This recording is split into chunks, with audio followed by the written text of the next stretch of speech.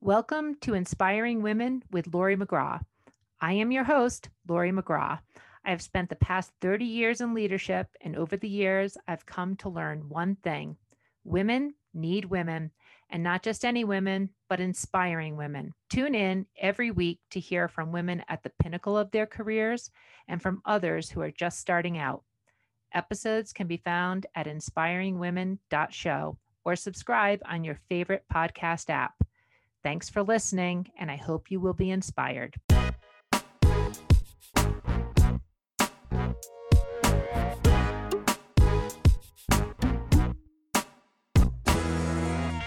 Welcome to another episode of Inspiring Women, and today we're speaking with Carrie Valiant. She is an attorney with Epstein Becker Green. She's a member of the firm in the healthcare and life sciences practice out of Washington, D.C.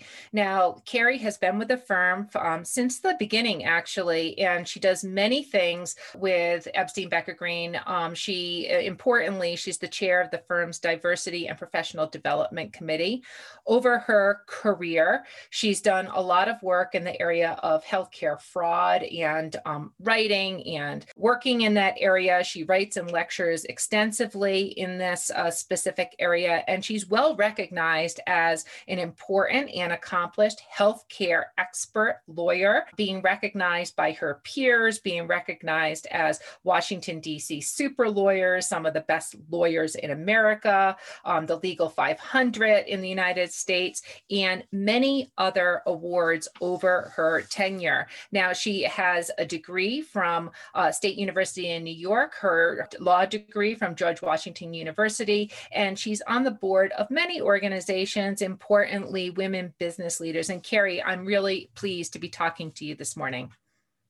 Thank you so much for having me, Lori. First, let me say how pleased and honored I am to be here today. Thank you so much.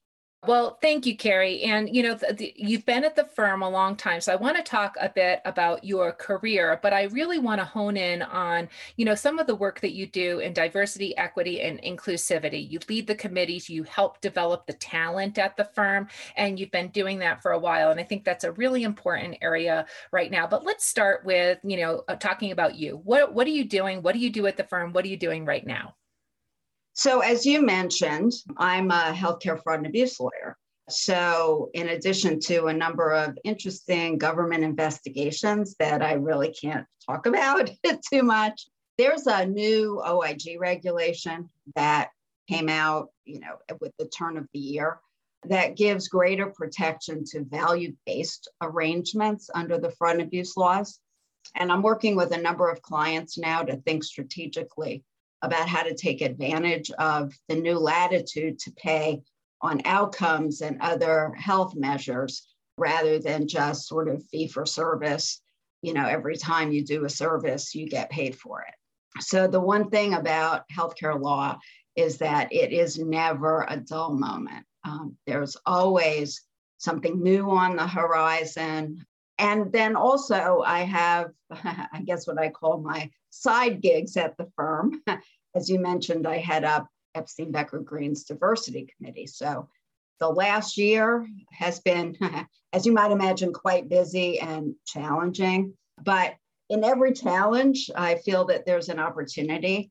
And the opportunity now is that we have people's attention and we're able to accomplish quite a bit.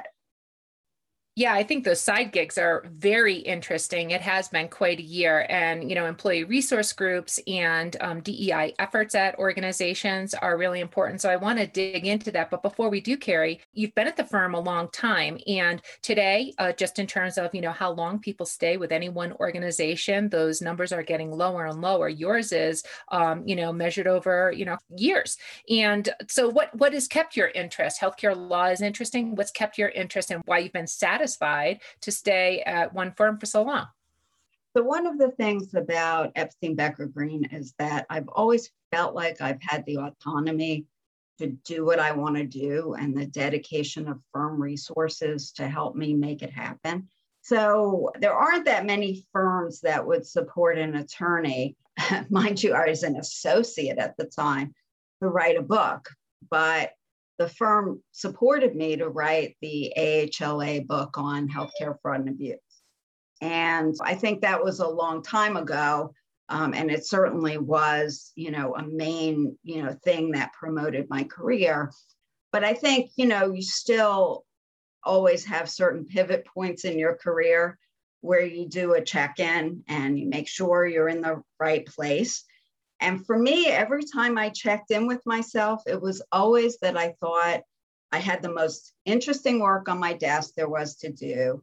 And I had a continuing firm commitment to support what I wanted to do, both in my practice area and outside the firm. And so it always seemed to be a place where I could make my career grow. And even at this late stage, I still want to be growing. You never really reach a plateau. You always want to move on to the next challenge and the next thing. It goes beyond my practice area, because at EBG, I've had the opportunity and support to make a difference in the firm and in the world. So a little bit about my background. I mean, I grew up in a rent controlled apartment in Brooklyn. And now and then I have to pinch myself because it's really hard for me to believe the career I've had. And so I've always felt the need to give back, pay it forward to others. And as you mentioned, I think I'm on EBG's board, but my community service at the firm started way back. I started the firm's formal pro bono program in the mid-2000s. And now I'm happy to say a majority of our attorneys participate in the program and provide pro bono services.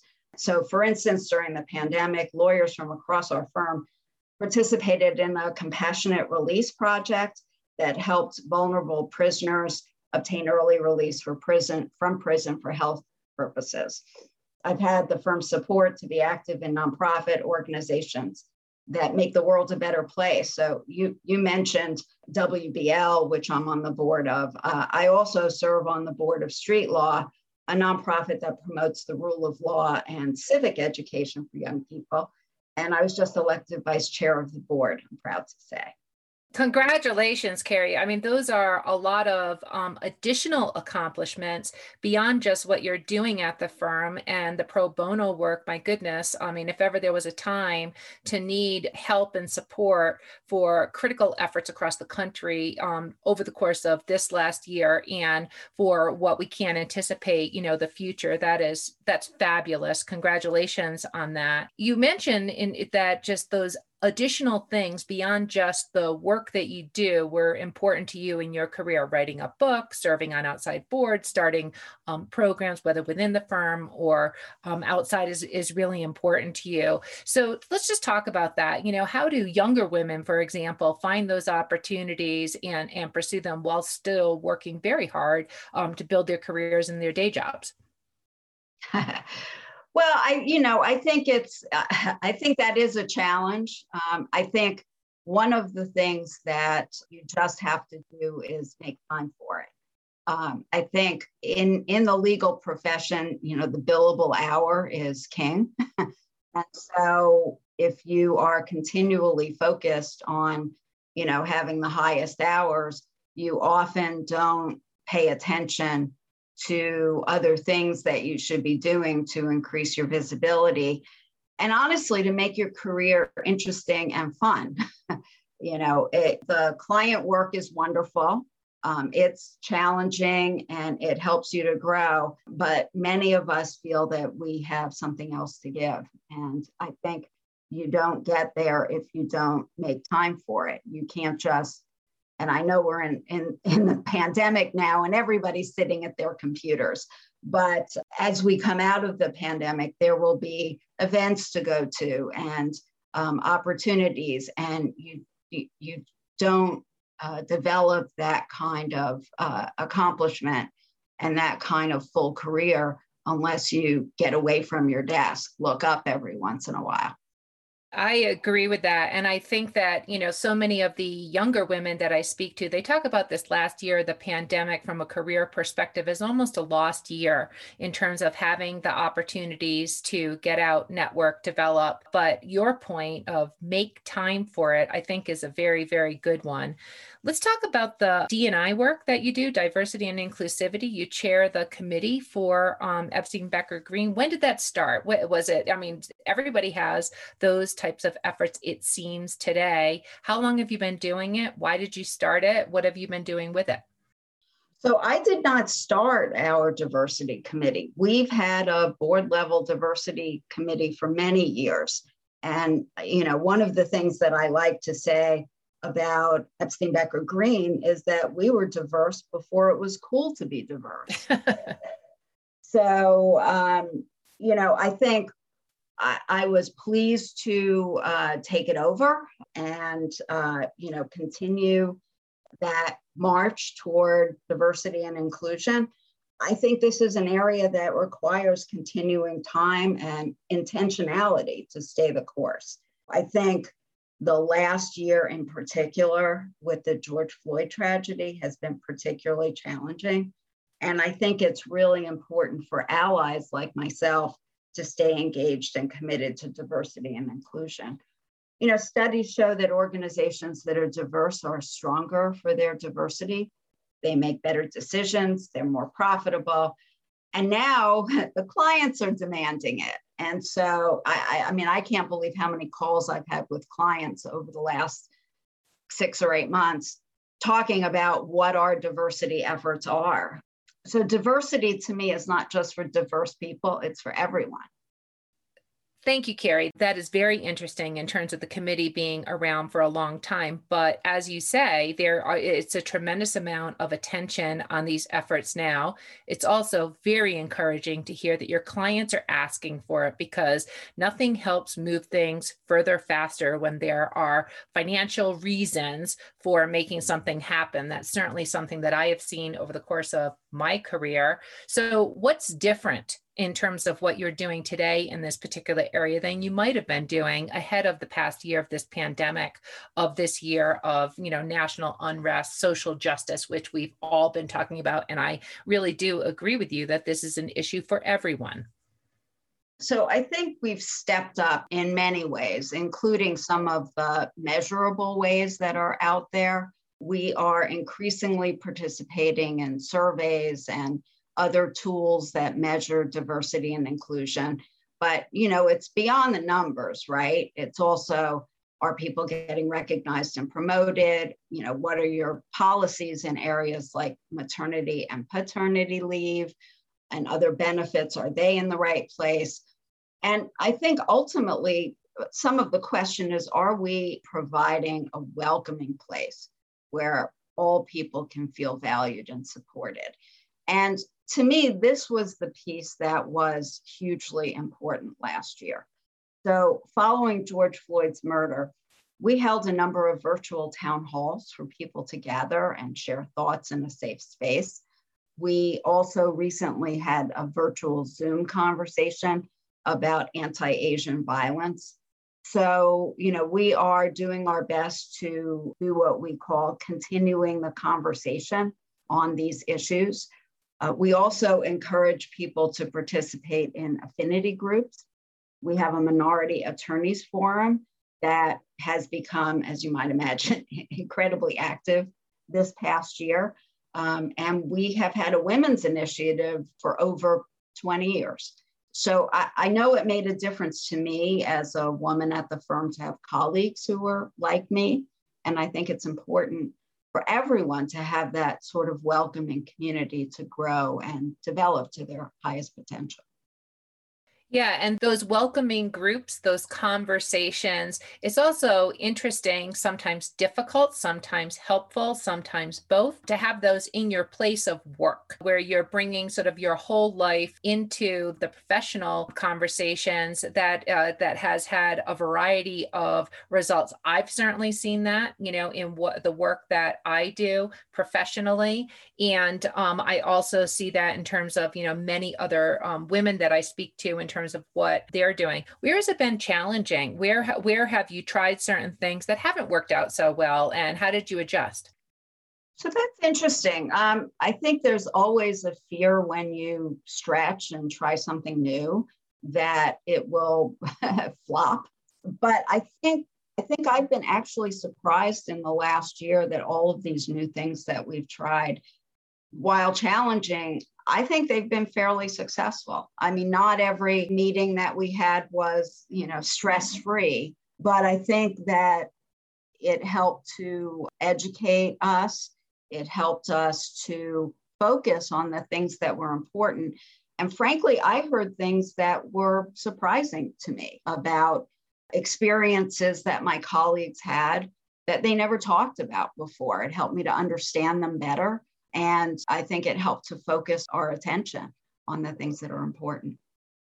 Well, you mentioned that the firm really stepped up its efforts, even though there had been longstanding efforts in this area of D&I and certainly the Women's Initiative over the years. So how are you measuring yourself? How are you keeping yourself accountable that these efforts, that these conversations, safe spaces are actually helping the firm in terms of the efforts and helping the individuals in terms of their both learning as well as professional development?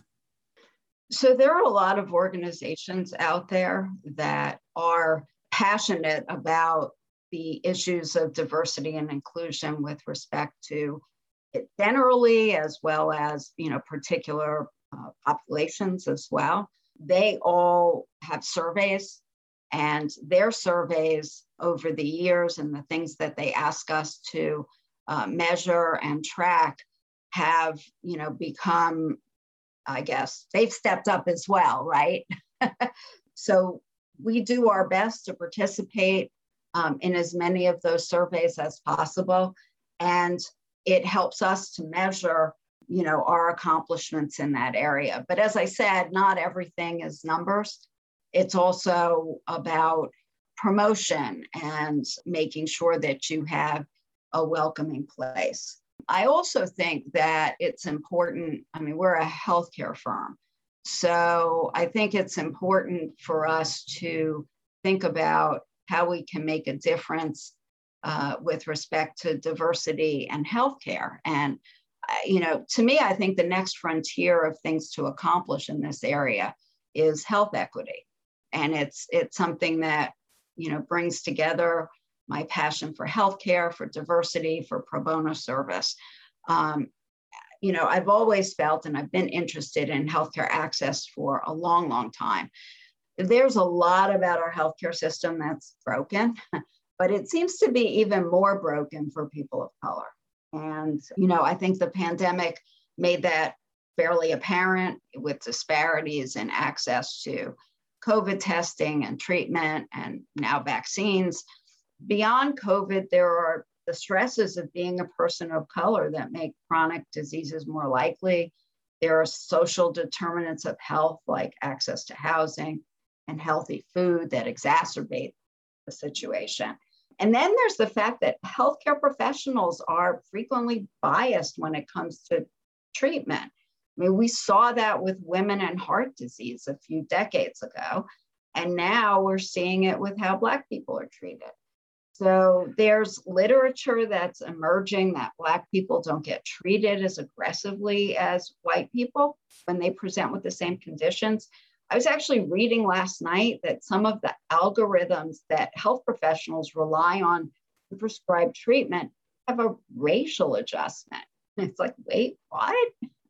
Yes, there's a lot to talk about there, and that's a very, very broad and critical topic in terms of closing those health equity gaps. You are absolutely right that the pandemic simply laid them bare, and the efforts that you're taking, that so many organizations should and need to be taking around these issues. It's urgent. I think that that is sort of like, a bold underscore word that we need to really apply energy towards these efforts. But maybe, Carrie, if we could just turn this back to the conversation about women and helping women in terms of their career growth, because I feel like I don't have time to, go into how to work those other large issues. Talk about mentoring women and what you've done over your time to really help women grow in their careers professionally.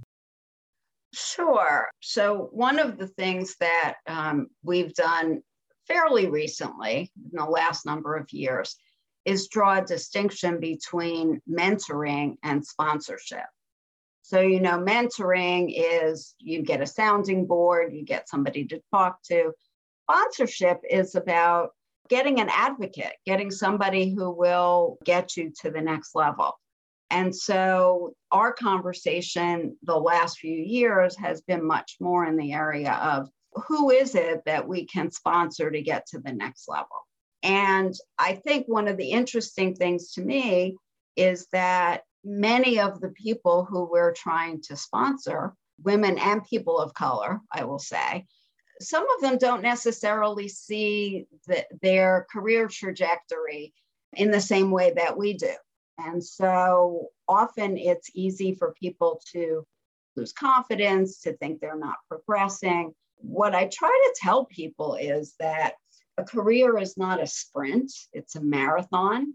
And that although you may not be able to have it all at once, you definitely can have it over a long career.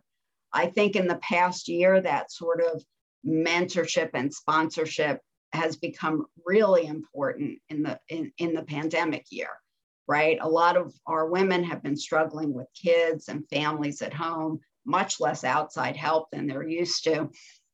So I think to me, the message that I've been trying to drive home is that just because you aren't making progress this minute doesn't matter so much in a long career. Also, I think confidence is key. I think it's a hard thing to walk into a room and feel like you belong, no matter what a firm does to promote inclusiveness, right? So I encourage people to develop that voice in your head that says, I know I'm valuable, I know I belong. Once you have that aha moment that you are making a contribution, I think everything changes. You end up having the confidence to ask for what you want. And interestingly enough, you usually get it, right? Those are such good pieces of advice. I like the advice on career growth is a marathon and not a sprint, and how to focus on it during this time of the pandemic to think about the long term. Carrie, this has been such an excellent conversation. I really appreciate your comments. Do you have any closing words of advice for women who are starting out, developing and thinking about their career growth? Definitely. So one of the things that I talk about as well is that people need to stay true to themselves. Everybody's always going to tell you what they think you should do to be successful, but really you have to follow your own star. And that's ultimately what makes you successful. I think also that it's not only important to achieve for yourself, but to do what you can to develop and promote other women as well. And I think that's true at every point in your career. That you can always walk into a room. The rooms we walk into these days still don't always have, women who are leaders, and certainly women of color who are leaders, right? So, a lot of the rooms we walk into, especially on Zoom, right? You can see all the little boxes. And a lot of those little boxes have too many men and are too white, right? So we all can look around, make a difference, see what we can do to recommend other women of color, other people of color, to make the world a more diverse and inclusive place. As I said early on, this is everybody's issue, and we all can make a difference. Carrie, thank you so much for those great words of advice. I really appreciate it. This has been an Inspiring Women conversation with Carrie Valiant. And Carrie, thank you so much. Thank you, Lori. So nice to be here. Thank you so much for having me. This has been an episode of Inspiring Women with Lori McGraw. Please subscribe, rate, and review. We are produced by Kate Cruz at Executive Podcast Solutions. More episodes can be found on inspiringwomen.show. I am Lori McGraw, and thank you for listening.